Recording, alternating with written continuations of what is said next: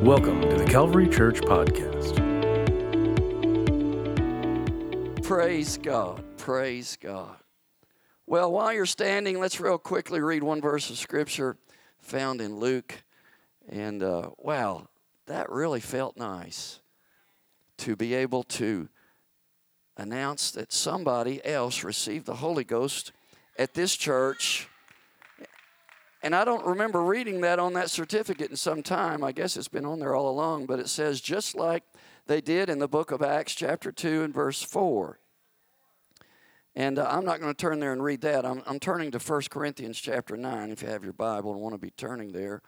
But in Acts chapter 2, it says when they received the Holy Ghost, as it says every time, everybody listening right now, everybody online listening, every time it says somebody received the Holy Ghost, the Holy Spirit, in the New Testament church, in the book of Acts, starting in Acts chapter 2, with the first time it says they spoke with other tongues, as the Spirit gave the utterance or gave the ability to do so. And I heard Sister Norma talking in tongues the day she received the Holy Ghost. It was a week ago Sunday. Praise God. Give the Lord another hand clap. Let's praise God. Amen. Thank you, Jesus. Praise God. And you know what? The Lord wants to do that over and over again right here in this place. So let's talk about that tonight. 1 Corinthians chapter 9, verse number 19. The Apostle Paul, writing to the church at Corinth, says, "For though I be free from all men, yet have I made myself servant unto all, that I might gain the more." Now I want you to listen closely. I'm going to go through it pretty fast, but listen close. Listen fast. "Unto the Jews I became as a Jew, that I might gain the Jews. To them that are under the law," he says, "I became as under the law, that I might gain them that are under the law. To them that are without law, as without law. I became as without law." But he has to put this in parentheses. Well, he didn't write parentheses, but he has to say this. "I was not without law to God, but I was under the law to Christ, that I might gain them that are without law." Verse 22, "To the weak became I as weak, that I might gain the weak. I am made all things to all men, that I might be by all means save some." Do you begin to get where Paul is going with this? He was saying, I'm going to do whatever it takes to reach lost people. Amen. Let's pray. God, I want you to do your will here tonight. Speak to our hearts. Help us to get a better grasp of what it is you would have us to do with the precious people that you want to save through the ministry of this precious people that are already saved and attending this church. Have your way tonight, we pray. Thank you for it. In Jesus' name, amen. I'm going to talk to you tonight from this thought, our customers. I want to talk to you about our customers. You may be seated.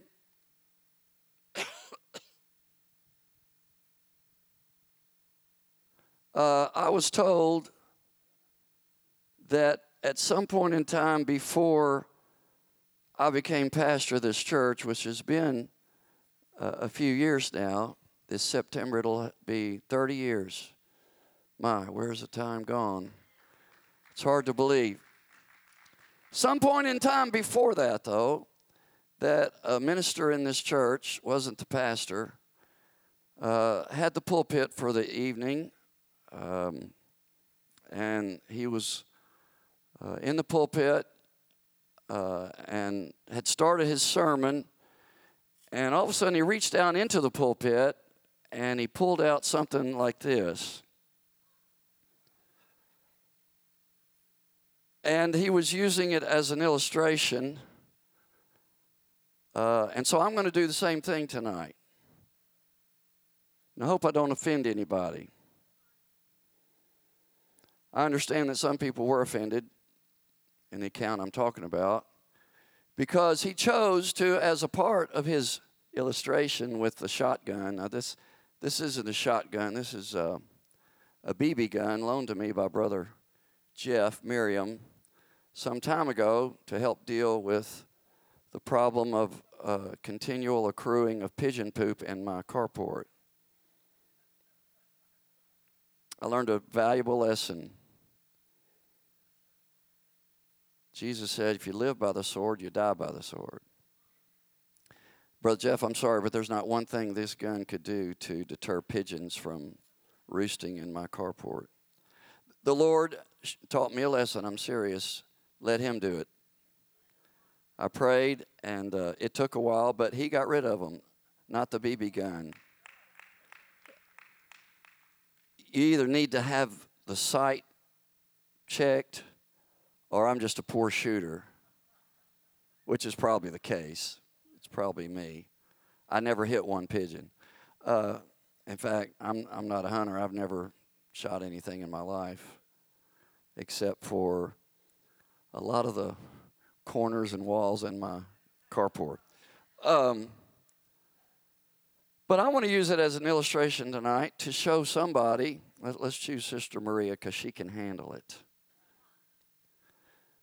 I'm going to talk about our customers. I'll go ahead and tell you who that is. That's our guests, our visitors. So important. So very important.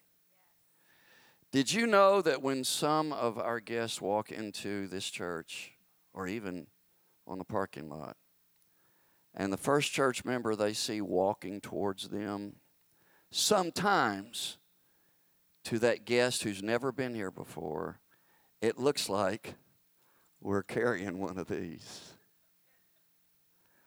It doesn't look like that. I should rephrase that. They feel like that's what we're doing.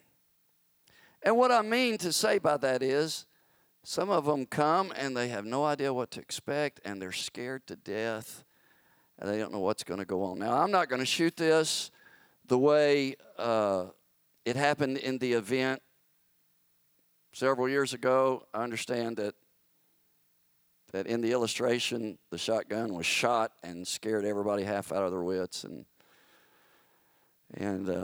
Oh, my wife's offering to hold this.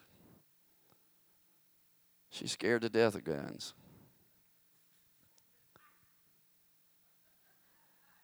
I don't want to have to pay Brother Jeff for that gun. Have you ever heard this phrase, people vote with their feet? I've heard it all my life. I heard it first time in a company that I worked for many years ago who prides itself in customer service.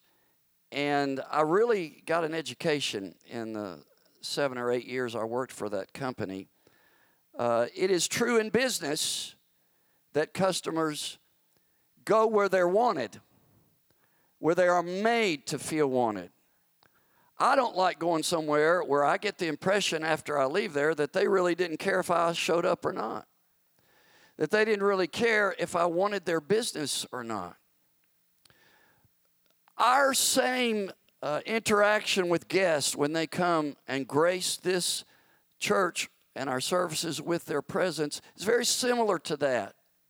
Here's the thing. I know, and you know, and every one of you will agree with me, God wants every guest that walks through those doors to have the most tremendous positive experience that they can possibly have.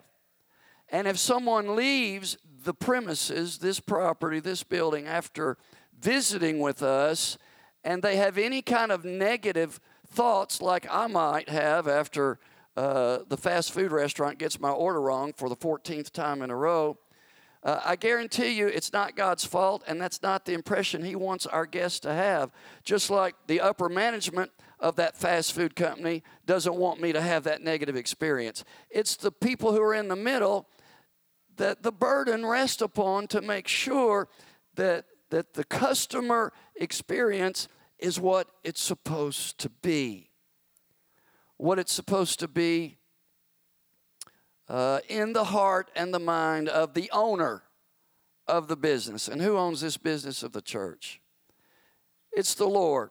The company I spoke of a few moments ago is Federal Express. Well, they've shortened the name to FedEx. When I worked for them, they were called Federal Express. And at the time, they were an award-winning company, received many scads of awards for excellent customer service. They were number one in customer service and satisfaction in the delivery business, in the package delivery business. Mr. Fred Smith, who founded the company in the 70s, came up with the idea. This was when the post office was really starting to go down in its customer service. He saw a niche. He saw a way to do something nobody in the market was doing, and that was you could mail something, a letter package, small package, overnight, mail it one day, and it be delivered by 10 a.m. or 10:30 a.m. in the beginning the next day. It was unheard of. And so he built a company based on actually a thesis that he wrote for his master's degree in business college in Memphis, Tennessee. And Mr. Smith was from Memphis, and that's why Memphis, Tennessee is international headquarters and home of FedEx today, and why I worked there, because that was also my home. And he built this intricate delivery system based upon a hub and spoke idea or concept. And every day, Monday through Friday, starting out, it's been changed since then, FedEx employees would pickup carriers, the people who drive their vans, would go out into the business community and the residential community and pick up packages and letters and so forth up until a certain cutoff time. Let's say it usually was around 5 o'clock, depending on how far away you were from the airport, was that your package or letter was going to be placed upon and flown in the darkness of night to Memphis, to the hub there on the airport property in the Memphis airport, where your package would be unloaded along with thousands of others, go through an intricate, complex sort system to be sorted out and farmed out to a different part of the building where it would be gathered together with all the other stuff going to the city you were sending your package to, loaded on an airplane, and take off. And all of that happened in a span of about 2 hours, between the hours of around midnight to 2:30 a.m. Since then, the business has grown so great that they've built other hubs around the country, and they have become really good at logistics and getting things from point A to point B. But there's a problem with that company tonight. It no longer has near the customer service satisfaction or existence that it did 30 years ago when I left there. And my wife says amen, because I'm going to tell you a real brief story about our firsthand experience with customer service from that company. Some years ago, they decided to farm out the actual delivering and pickup in a lot of places, including here in southern Illinois, to third party. Did you know you can buy a FedEx franchise now? It covers a certain region. I don't know how much they cost, but the company no longer has complete control over all of the delivery process. There are people who drive FedEx vans down the streets of Mount Vernon who really don't work for FedEx. They wear the FedEx uniform, have it on their truck, but they work for a third party. And customer service, or their performance, which customer service is based on, has gone way down. A few years ago, when our daughter was preparing to get married, Shara, I don't understand all of the things that go into the decisions made about weddings and the way people do wedding ceremonies now. I can do it as from a preacher's perspective, but everything else, it's lost on me. But she wanted a certain dress, and so there was a dress that was picked out, and it had to have this done to it, and it had to have that done to it. It was sent to expert seamstress to have such and so changes made. And of course, you can hardly buy a wedding dress anymore, at least one off the shelf that's modest. And, well, I won't go down that road, but we still need to be modest even when we're getting married in a wedding ceremony. And she wanted to be modest. And so finally the dress was in its final stage, and it was complete in its preparation, and whoever had it at that point shipped it to her, where at the time she was living with my mother in the city of Olive Branch, Mississippi, which is a suburb of Memphis, just over the state line. And I happened to be there on the day that it was supposed to arrive, and it's a good thing because Cheryl was at work. My mother was there, but she was elderly and couldn't be any help in this situation. My wife calls me and says, the dress has been delivered. They're saying it's on the front porch. Well, first of all, an item of that high value, and I'm going to tell you how much it cost. You can ask my wife after church. She's not going to tell you. An item that high value must go through the protocol that everything that FedEx used to ship 30 years ago went through. It since has been abandoned, and that was somebody had to sign for it.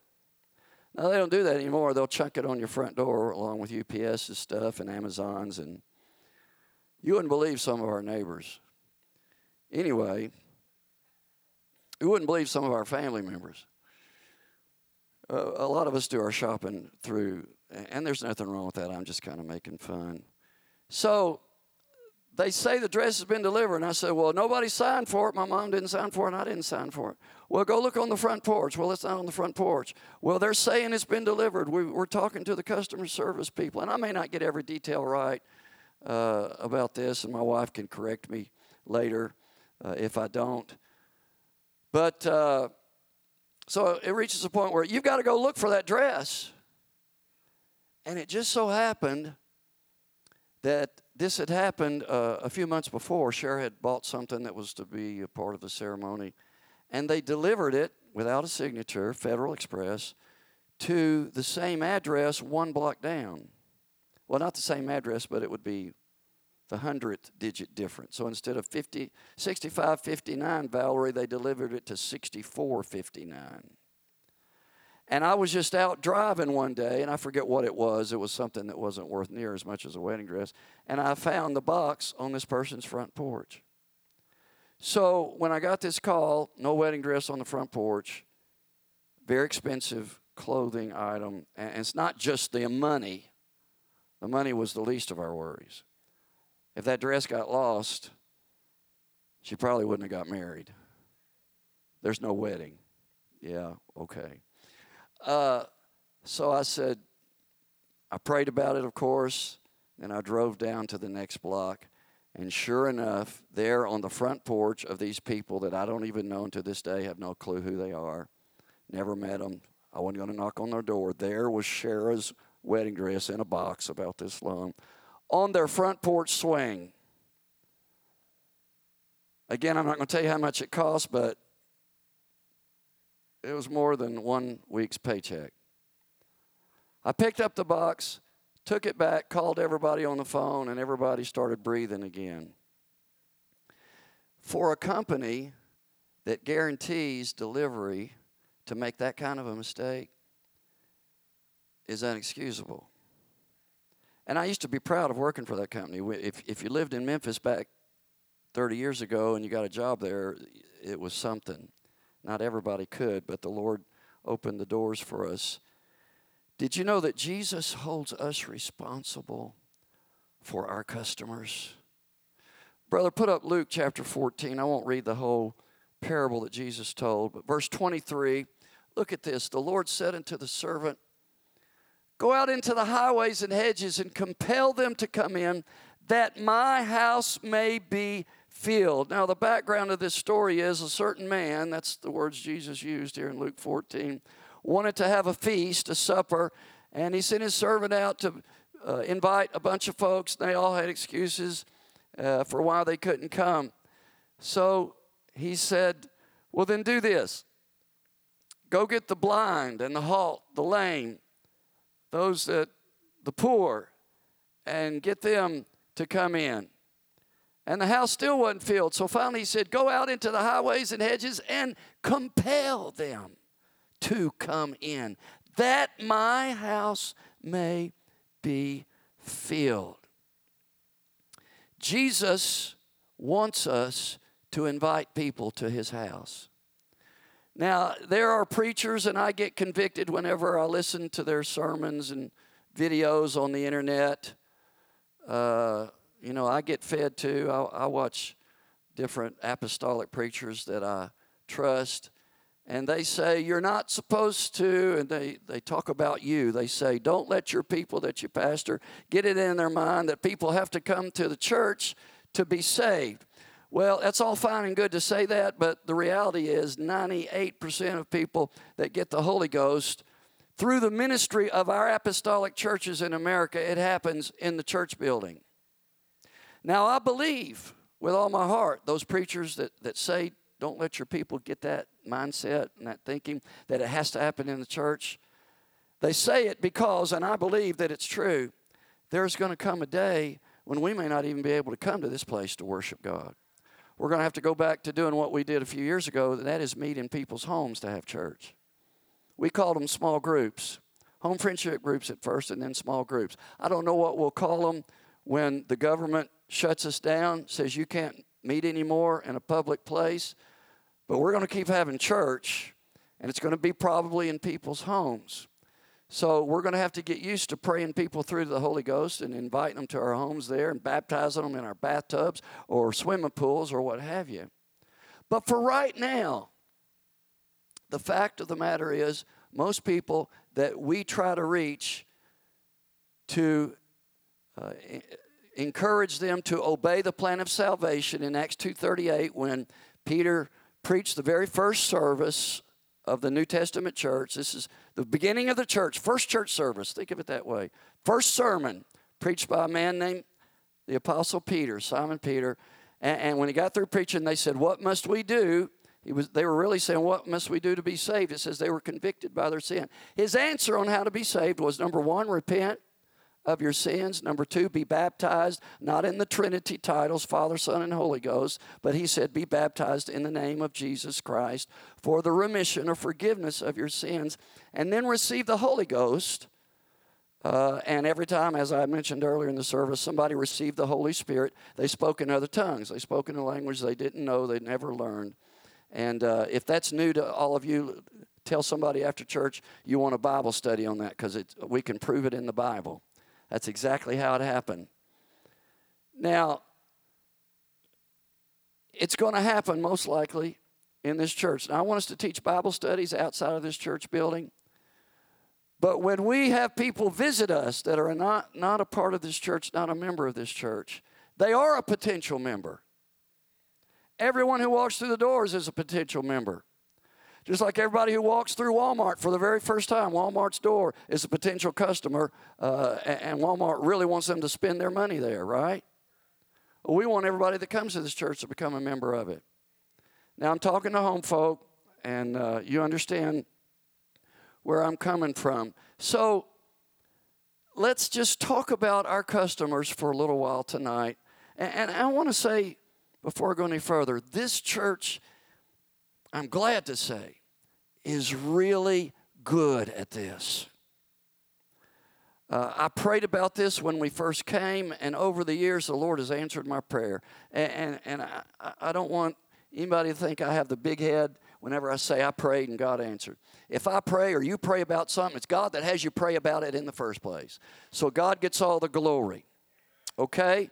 But we prayed. I wasn't the only one that prayed. God, make this a church. I cast vision several times over the first few years I was here. And part of that vision was that this would be a church of love, filled with the love of God, and that every person walking in off the street into our midst would be overwhelmed with the feeling of the love of God. And they would go away from here. I'm almost quoting it, not verbatim, but my vision sheet. It says that everyone who comes into our midst would go away thinking, my goodness, those people loved God. And they love each other, and they love me.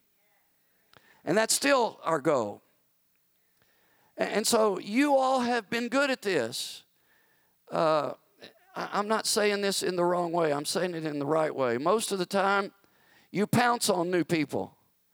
I mean, I just, my mind goes back today. I was thinking about several guests that we've had just this year, and how I remember seeing you people talk to them and spend time with them and love on them. And we need to keep doing that. Tonight, then you may say, well, Pastor, why are you bringing this to us? It's for the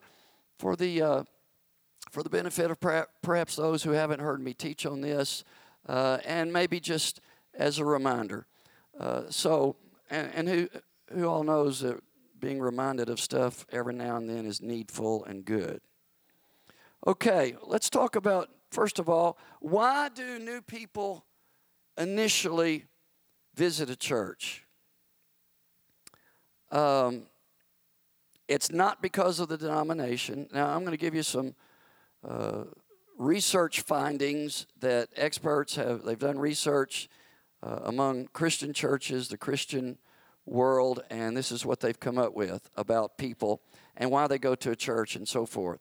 It's not because of denomination, why people initially, first time go to church. It's not because it's a neighborhood church or it's close to them.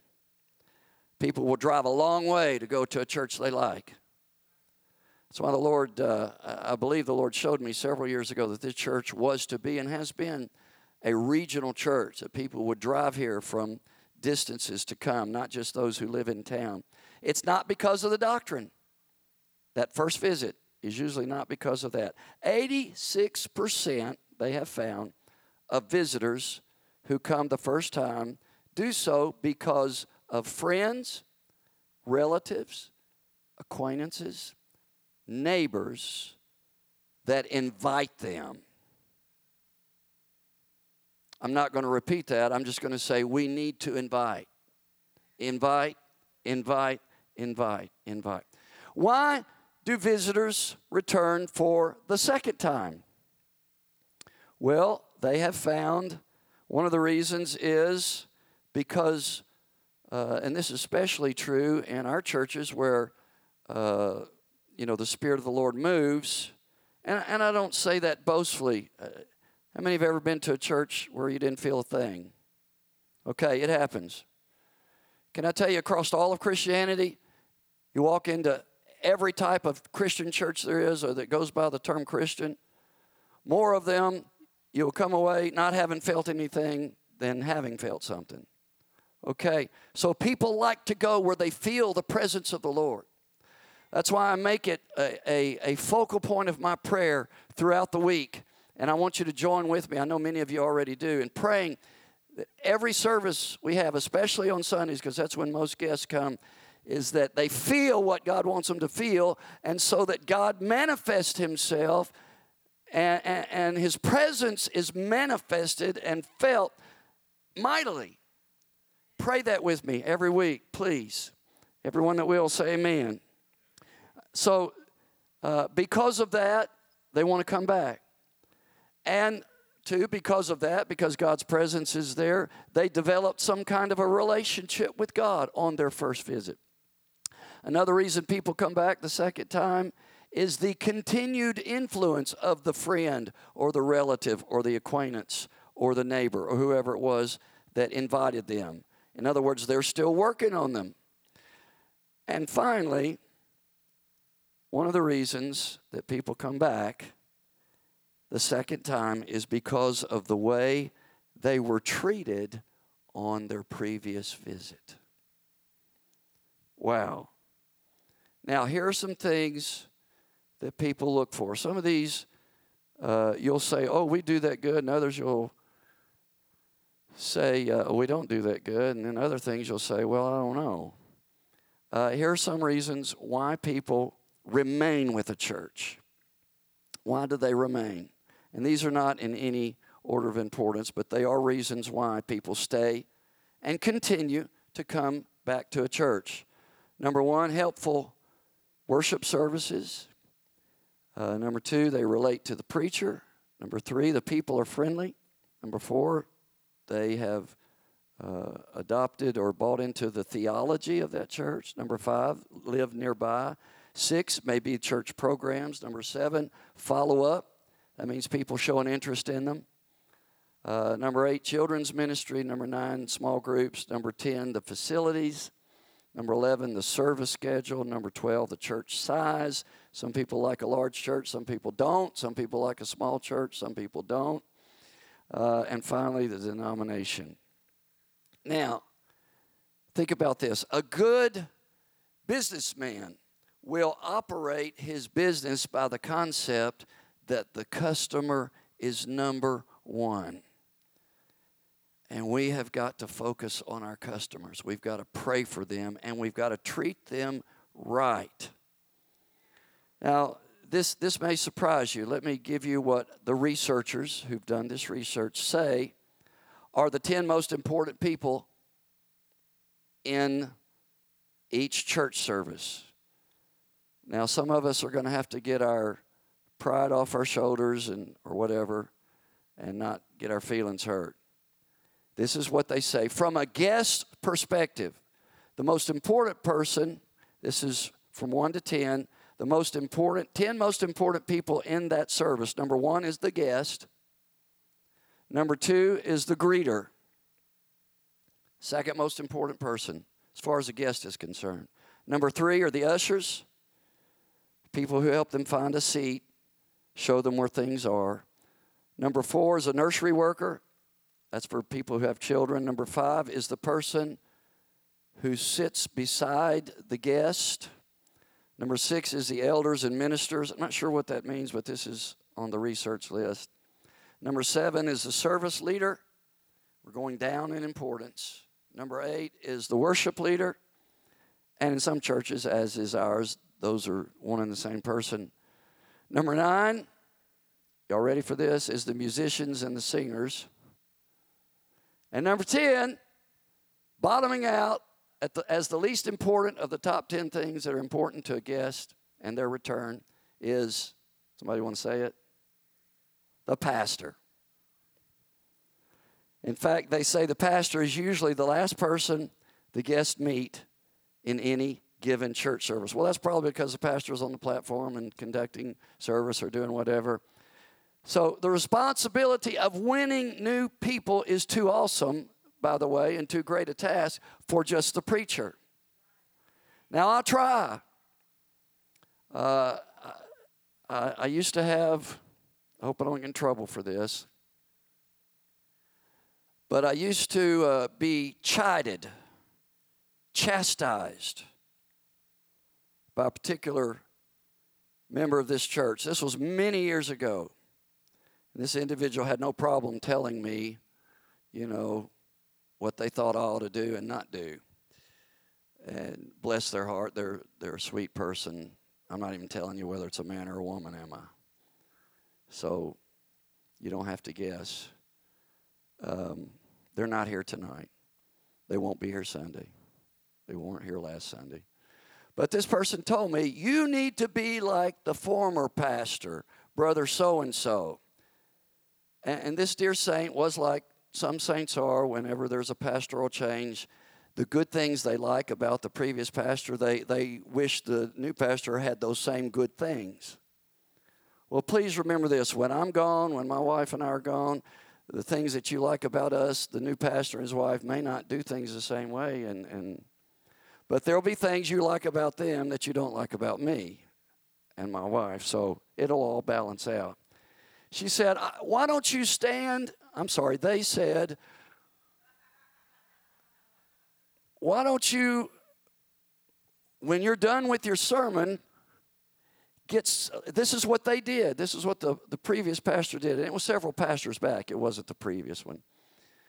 The pastor would have one of the men pray the dismissal prayer, and the pastor would scoot around and get to the front door out in the foyer and shake everybody's hand when they walked out the front door.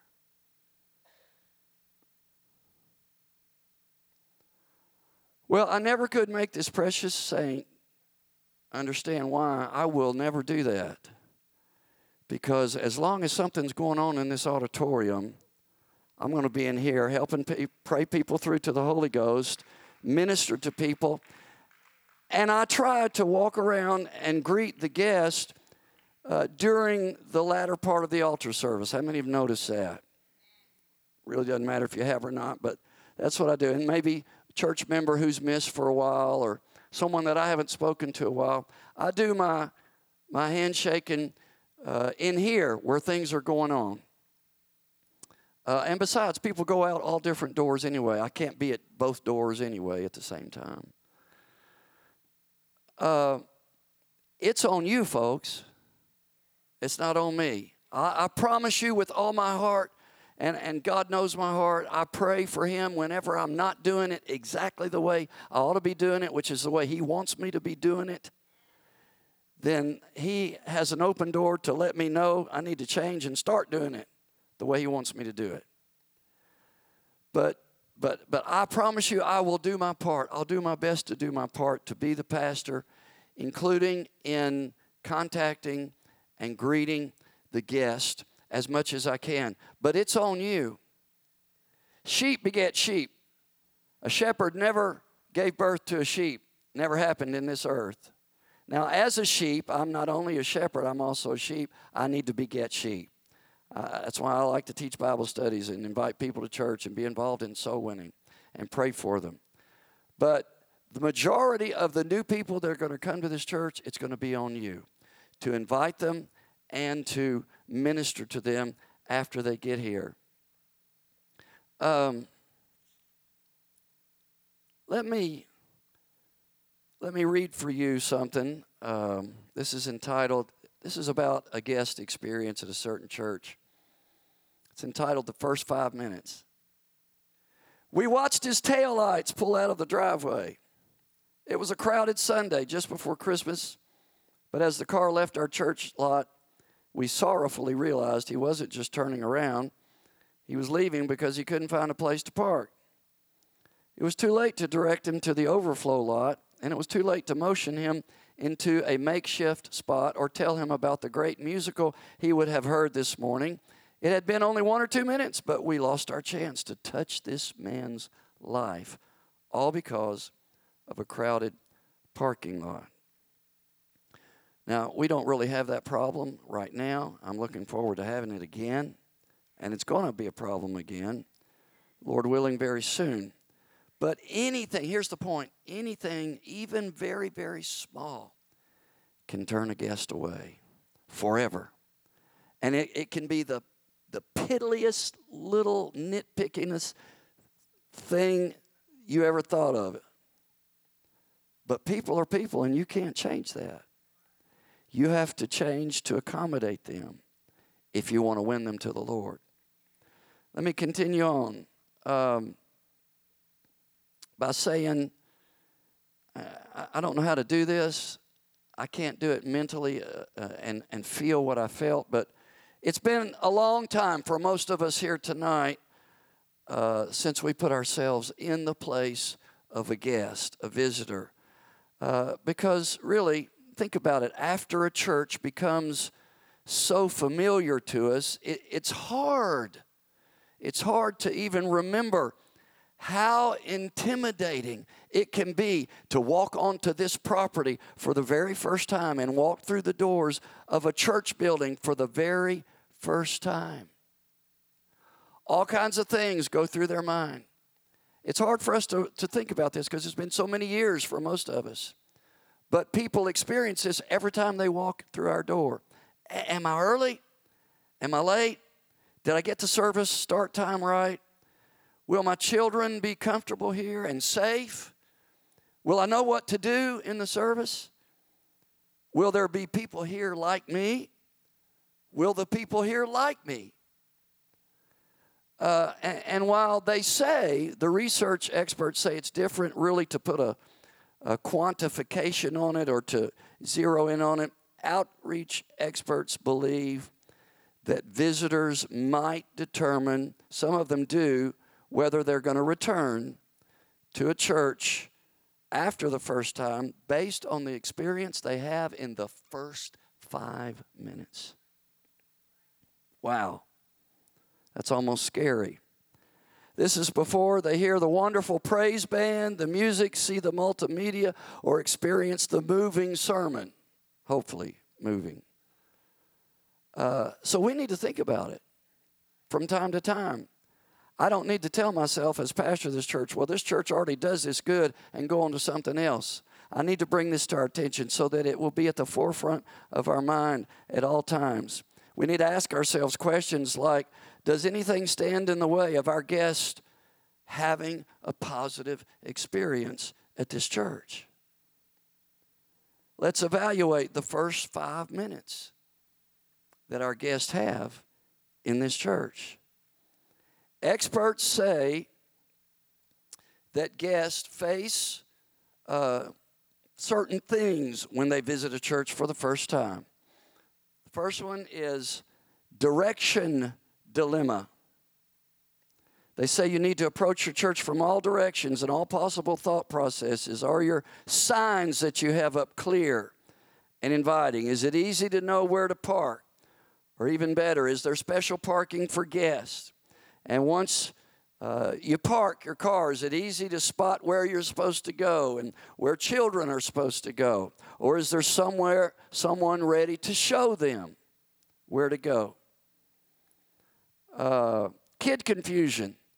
They say that parents with children are especially concerned about their children. It cannot be stressed enough that a clean, safe, positive children's experience can be the key for a family's future involvement in your church.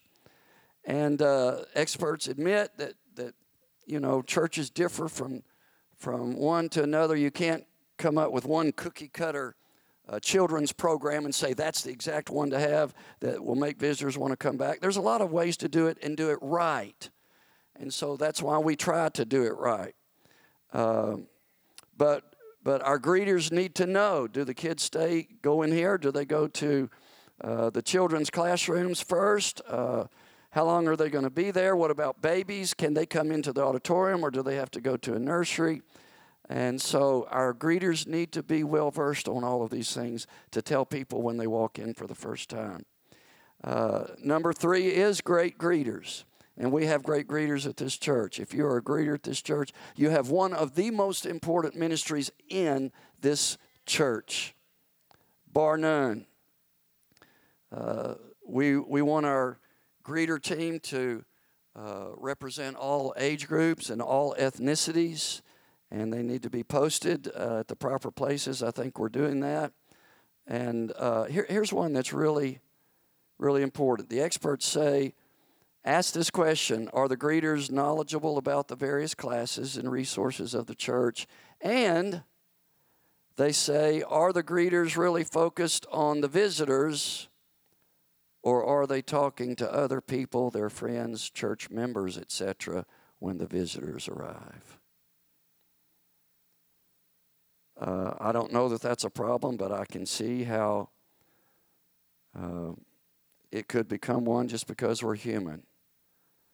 When a visitor walks through the door, whether you're a greeter or not, that should become your focal point of your attention right then.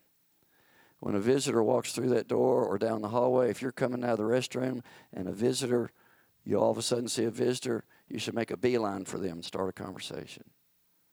Doesn't have to be long. Put your best smile on. Let them see your pearly whites. And love them.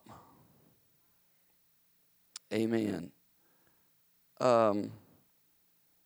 And here's another one that the Lord prompted me to put into this lesson tonight. Let them talk and you listen.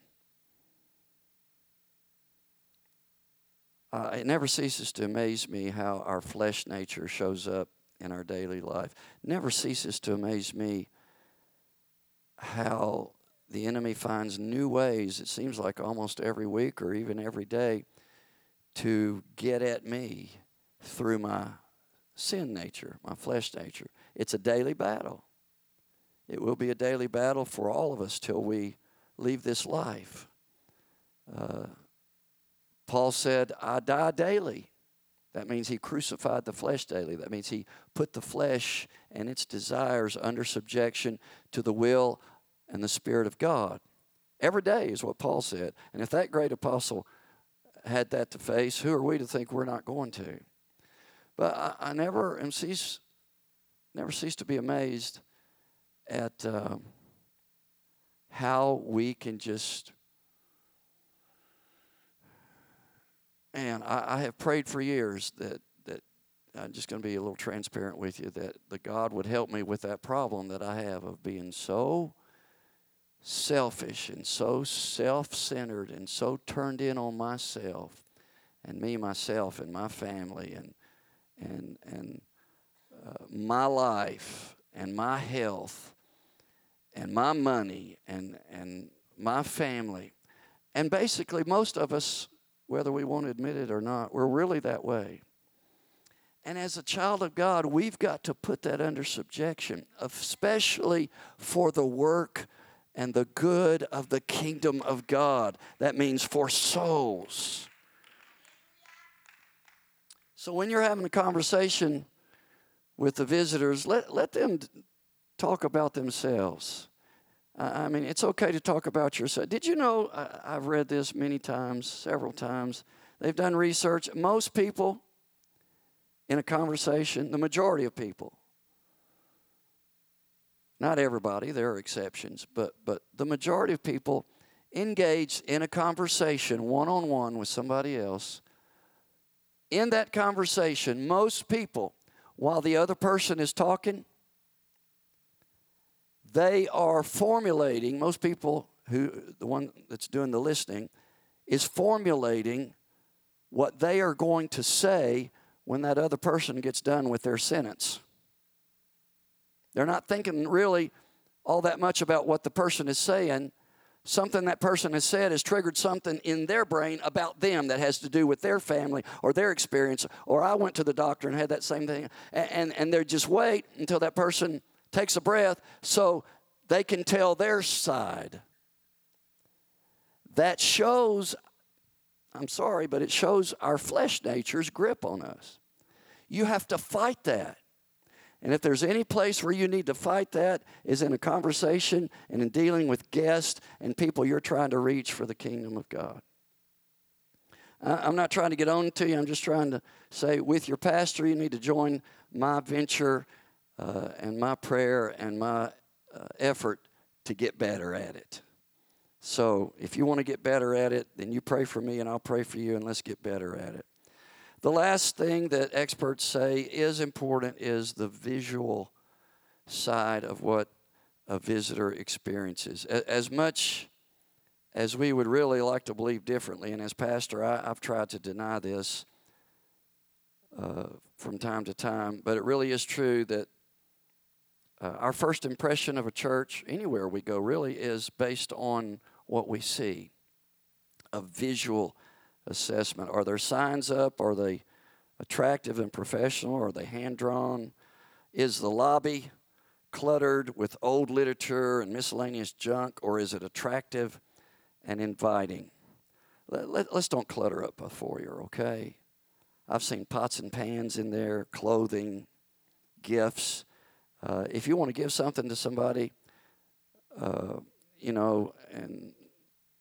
if you're trying to get rid of something, I understand wanting to give it to somebody who may use it instead of throwing it away. But we don't need to put it in the foyer. Because if I'm a guest and I walk in and I see different kinds of stuff in there, I don't know what I'm going to think. But it needs to be clean and attractive and not cluttered. This is what the experts say. I'm going to close by reading one more item that's entitled, I Am a Visitor. You've seen me many times with many faces, many forms, and many reasons for being in your church. Perhaps I've been studying the Word of God and the Lord led me to your church. Perhaps my life has fallen apart and I'm homeless and haven't bathed in weeks or eaten in days and I've come to your church to find answers. Or perhaps I'm backslidden and trying to find my way back to God. From the moment I walked into your doors, I'm frightened and in anticipation of what I'll find here. Will I find the answers to my problems? Will the people here be kind to me, or will they look down their noses at me because I'm different? I'm a sinner. Your ways of worship and praise are unfamiliar to me. I've heard of your type of churches before, but that's all new to me. I'm accustomed to a quieter, more serene type of service. Please understand that often if I withdraw, It's only because I'm trying to figure you and your ways out. When I don't clap my hands or when I struggle through the songs, I'm not trying to be difficult, I'm learning. When I ask questions of why you do the things you do, I'm not trying to be insubordinate. I'm just not accustomed to doing things that way. When I don't go to the altar, or if I do go and I don't perform to your expectations, it's not that I don't want to belong or join. I'm just counting the cost. Will I lose my identity? How much of my life will I have to change? Is this really the right way? Are these changes necessary? Is this all really for real? I want to talk about that for just a moment, the altar experience. We do this well around here too. One person talking to somebody. We want everyone that comes to the altar, I want you to pray with them. Again, I'll tell you what I told you 30 years ago, I've been telling you ever since, and there's some people who've gotten offended at this, but if you're a member of this church, you need to participate in altar service every Sunday. Every time we have an altar service, if you're a member of this church, you need to be up here in this altar, either praying for yourself or praying for somebody else. Somebody, you don't have to do it now. In fact, I don't want you to, but anybody, I open the invitation for anybody to give me a reason why everybody shouldn't be in the altar during altar service. I know there are exceptions. You have to go to the restroom because of emergency. Maybe you have to leave early. But that should be the exception. The exception. Most of the time, we should all be in this altar praying for folks. Now, I've had, God help me, I've had pastors, good pastors, who's, I guess this is the way it was done years ago, who as soon as they got done preaching, they may have prayed for 2 minutes with somebody in the altar, and then they were back in their office. I've never operated that way, and I never will. God help me. Because the altar service can be the most important, significant time in a service, especially for guests. And that's when we should be on our toes and at our best performance as a Christian in this church. And I don't like using the word performance, but it's a ministry, and heaven and hell is at stake. So, one person, several people can pray with an individual, but only one person should talk to them at one time. And you can take turns, but they shouldn't have more than one voice speaking in their ear when they're in the altar praying at one time. Those of you that aren't talking to them, gather around them and pray for them. Don't touch them if they're new without their permission. That offends some people. I do it all the time. When I pray for somebody for the first time, I ask them, in the Bible, they said, I explained to them laying on of hands, and I would like to do that. Can I pray for you? And I've never had anybody say no yet. But still, we need to ask them. People's personal space is theirs. Now, if someone has been here before and you know it's all right for you to touch them when you pray for them, then that's fine. Finally, please, please, please be involved in the altar service. Let's go back to this woman who says, I'm a visitor. And I'm about done. Sister Edwards, you can come to the keyboard. And oh, how I want you to be warm and friendly. I want you to know that I bring with me a personality, not just a sinner looking for God. I'm unique. I'm one of a kind. God didn't make anybody else just like me. I can be suddenly hypersensitive. You can devastate me with a single blunt word or a funny look from anyone in the church. Your form of worship, your concepts of the Godhead, and your new appearance may be routine to you, but I've never been exposed to them before. By walking through the door of your church, I've journeyed into a place that could make me or break me for all of eternity. It may be that my sensitivity is exaggerated, but when I come into contact with you, please make me feel welcome. Let me know you are glad I've come to your church, no matter what my appearance or my condition. Amen. Please make me feel welcome. Let me know you are glad I've come to your church, no matter what my appearance or my condition. You may say to me, well, you'll catch on. Things will turn around for you now that you've made that step toward God. Well, I'm telling you, I at this point don't even understand the full idea of God. And what I need is time. I need your testimonies and your good examples of Christian love to show me I can and I have made the right step. Never forget, you're a symbol of people who love unconditionally, know the true meaning to joy and peace in Jesus, and people who can help me with my problems. You can help me pray through to the Holy Ghost. You can teach me the importance of baptism and a repentant life. I'm totally dependent on your knowledge, your goodwill, and your compassion. You cannot, you dare not forget about me. As every head is bowed and every eye closed, I say to you tonight, Calvary, let's do it. We've got a great foundation of several years now of doing it pretty much the right way. We've made some mistakes. We're human. We're going to continue to do that. But let's not get lazy or slothful. Let's not forget that these precious people that come into our midst, that somehow, some way, God ordained to come into one of our church services, that God loves them and He died for them and shed His precious blood for them just as much as He did for you or for me. And that if those people don't accept His gift of salvation, then they're going to go to that place of burning torment, fire and brimstone. They need God in their life. And God is dependent on you and He's dependent on me to be the vessel that He uses to reach them. Oh, I feel the Holy Ghost right now. I want you to stand if you would, and I want you to help me pray right now. Let's just spend a couple of minutes. Let's spend a few minutes. Not a long time, but let's pray God to help us. Let's ask God to help us do this the right way, His way. Let's pray and ask God to help us do it better than we've ever done it before.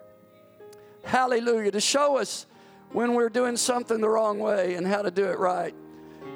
To let us know when we need to change something. Hallelujah. God, we pray right now for this church, not just for those of us that are here tonight in this service, but God, for everybody who calls this home, for every saint of God, Lord, that walks with you, connects with you in the services here at Calvary United Pentecostal Church.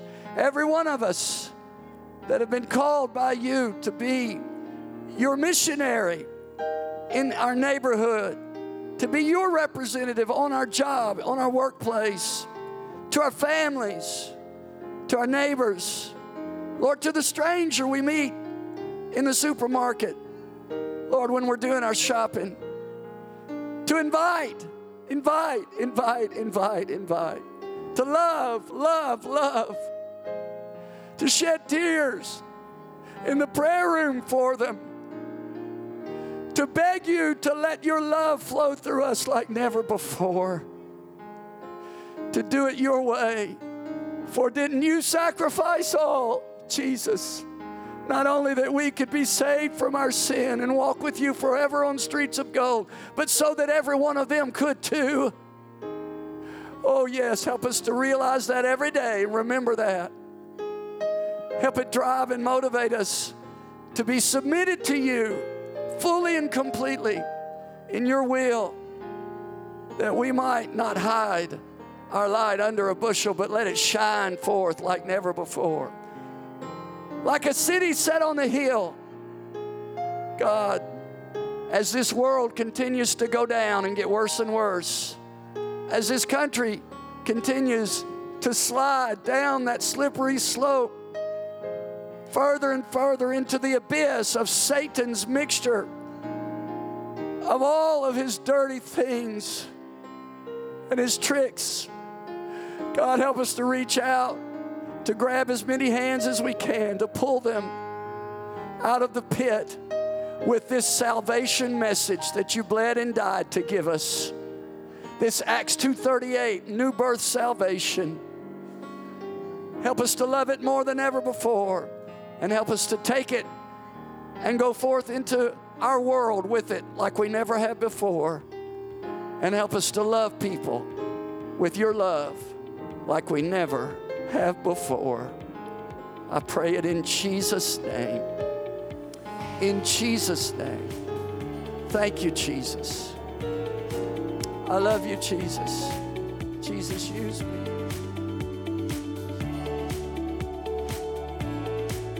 Thank you for listening to the Calvary Church Podcast. Calvary Church is located at 406 North 44th Street in Mount Vernon, Illinois. Service times are Sunday school at 1 p.m. every Sunday, except the last Sunday of each month, and worship service at 2 p.m. Also, we have an all-church service at 6:30 p.m. on Wednesday. Calvary Church is affiliated with the United Pentecostal Church International. Thank you, and have a blessed day.